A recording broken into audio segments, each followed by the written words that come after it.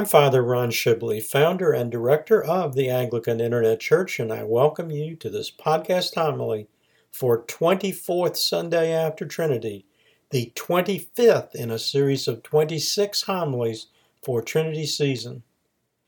Revisions to this series are part of the AIC celebration of the start of its second decade on the web. The musical theme is the fourth verse of Holy, Holy, Holy, Lord God Almighty, performed by Richard M.S. Irwin and used with his permission. It is also the theme music for the companion video presentation for Trinity season.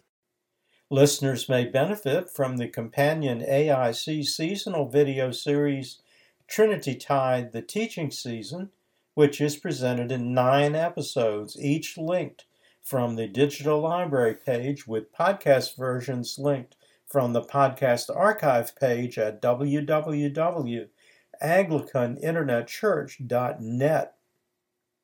The series offers a brief history of the evolution of Whitsunday Pentecost and Trinity season, Anglican traditions of Whitsunday and Trinity, including the seasonal color and fasting traditions, and commentary on the collect, epistle, and gospel readings for Whitsunday Pentecost, Trinity Sunday, and all 24 Sundays after Trinity. The collect, epistle, and gospel readings for 24th Sunday after Trinity and why they are not read in years when Easter is late are discussed in episode 9.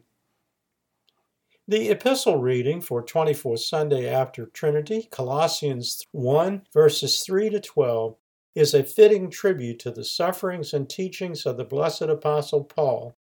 It is a very suitable reading for the final days of Trinity season and the transition to the penitential season of Advent, in which the Church prepares to celebrate both the Incarnation and the prospect of his second coming. In the reading, St. Paul offers timeless advice to those he brought to the church among the community at Colossae to continue their faith filled with wisdom and, quote, spiritual understanding, unquote, in all their remaining days, however many they might be, and to, quote, walk worthy of the Lord, being fruitful in every good work and increasing in the knowledge of God, unquote. He assures them to be patient and joyful in the expectation of the promise of the inheritance of life everlasting in the kingdom of the Father. And so should all faithful Christians in all their days until he is coming again. The Gospel reading for 24th Sunday after Trinity, Matthew 9, verses 18 to 26, is commonly called Raising the Daughter of Jairus. To provide a proper context, I have added additional material from the companion accounts of the incident in Luke 8, verses 40 to 46, and Mark 5, verses 22 to 24. While the common name of this reading only mentions the daughter of Jairus, there actually were 2 persons healed on that occasion. Neither the Gospel itself nor any known historical document of the first century, whether Christian or Hebrew, gives a name to the 12-year-old girl, and neither St. Matthew nor St. Mark mention the name of the girl's father. We know the name Jairus only from St. Luke's account. Jairus was the head of a synagogue in the region of the Gadarenes, east of the Sea of Galilee, in the area now known as the Golan Heights, and which in the first century was a predominantly Gentile area. From St. Luke's version, we know that Jairus had been told that his daughter was dead. We also know that the disciples told him not to bother Jesus. We also know that Jairus called Jesus by the honored title of Rabbi, which means teacher.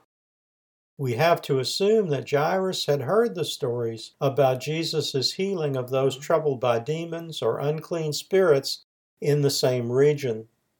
St. Luke's account of such effects is found in Luke 8, 26-39, immediately before the account of the raising of the daughter of Jairus. Still, he had hope that the man Jesus of Nazareth could help his daughter. Ignoring the cautions not to bother Jesus, Jairus sought him out, saying, "My daughter has just died, but come and lay your hands on her, and she will live." This account implies that Jairus had heard of Jesus' healings of the multitudes in Galilee, of a paralytic and a leper, and of the mother-in-law of St. Peter, and also of the centurion's servant. Jesus went to Jairus' home, and without even entering the child's room, announced that the girl was not dead, but only sleeping. This demonstration of divine power was skeptically received by the musician playing a flute and other hangers-on packed into the house. These doubters ridiculed Jesus' assertion about the girl, but he drove them away and entered the girl's room.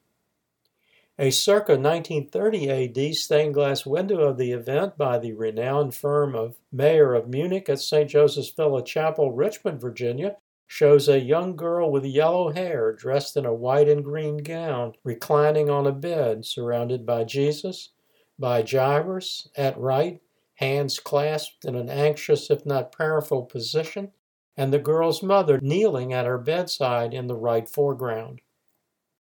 Owing to limitations of space, the window does not show St. Peter, St. John, and his brother St. James, whom St. Luke tells us were present in the room. Jesus took the girl's hand, and in Aramaic, the language spoken in that region by Jews and non-Jews, said, "Talitha kumi," or "little girl, arise." The girl did indeed rise. Both St. Mark and St. Luke tell us that this produced great, quote, astonishment, unquote. St. Luke reveals that Jesus asked Jairus to tell no one what happened in verse 56. From St. Luke and St. Matthew, we know that word of this event, the second sign, commonly called miracle done by Jesus, quickly spread throughout the region of the Gadarenes. On the scene, a compassionate Jesus instructed the parents to get the girl something to eat. The focus on the raising of the daughter of Jairus from what had been assumed was her deathbed was not the only important event that happened at the house of Jairus. On the way into the house of Jairus, Jesus was touched on the hem of his garment by a woman with a serious blood disorder of which she had suffered for 12 years. At that time, such bleeding was considered a sign of being unclean or defiled, which required ritual purification.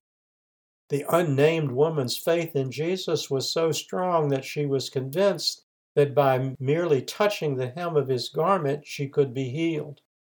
St. Luke recounts that Jesus sensed the woman's touch, saying in verse 45, "I perceived power going out from me." Both the raising of the daughter of Jairus and the healing of the woman with the blood disorder reveals that Jesus had the same divine power as his Father. Luke tells us that the woman with a blood disorder was healed immediately, in verse 47, and that Jesus said to her, "Daughter, be of good cheer. Your faith has made you well. Go in peace." Other AIC resources on topics discussed in this podcast homily for 24 Sunday after Trinity are available at our website, www.anglicaninternetchurch.net. First, the AIC Christian Education video series, The Lives of the Saints, presented in multiple episodes in 2 series. From the first series, St. Paul is the focus of episode 5, St. Mark of episode 7, St. Matthew of episode 14, St. Luke of episode 15. From the second series, Archbishop Cranmer is one of 3 English martyrs celebrated in episode 28. Episodes in our Seasonal and Christian Education video series are linked from the digital library page. Episodes in Bible study videos are linked from the Bible study New Testament pages. Podcast versions of all 3 are linked from the podcast archive page. From the AIC Bookstore publications, in the Gospel of Matthew, annotated and illustrated, St. Matthew's account of the raising of the daughter of Jairus is discussed in chapter 9.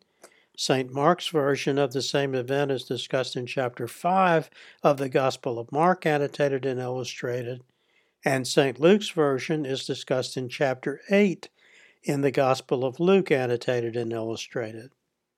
Illustrations include a 19th century watercolor by James T. So in the Matthew volume, a 20th century stained glass window in both the Luke and Mark volumes, and in the Mark volume, a rarely seen circa 1140 AD illumination in tempera and gold on parchment from the pericope book of St. Erentrude at Salzburg.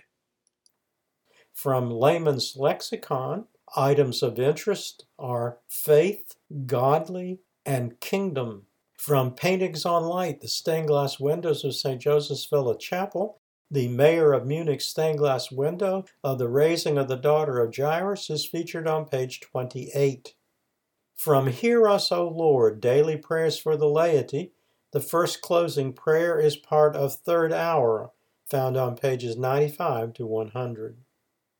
All the AIC bookstore publications are available using the virtual bookstore link at the bottom of the home page at www.anglicaninternetchurch.net or directly from my Amazon Author Central page, https://www.amazon.com/author/Ronald-E-Shibley. Everything after .com must be in lowercase letters. The first of two closing prayers for 24th Sunday after Trinity is from a 5th or 6th century Eastern Church daybreak office. The second is the Collect for 24th Sunday after Trinity, which Archbishop Cranmer adapted for the 1549 Book of Common Prayer from the Leonine Sacramentary as it was used in England before the separation from Rome. And now the first prayer from the Eastern tradition. We give thee hearty thanks, O Heavenly Father, for the rest of the last night and for the gift of a new day with its opportunities for pleasing thee. Grant that we may pass its hours in the perfect freedom of thy service, that at the evening hour we may again give thanks unto thee, through Jesus Christ our Lord, who with thee and thy all-holy and life-giving Spirit reign one God, world without end. Amen. And now the Collect.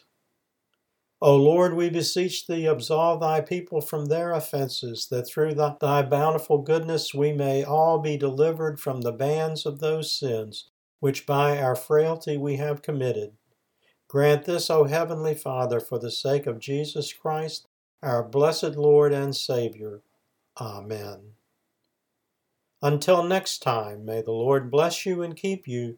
May the Lord make his face to shine upon you and be merciful to you. May the Lord lift up his countenance upon you and give you peace. Amen.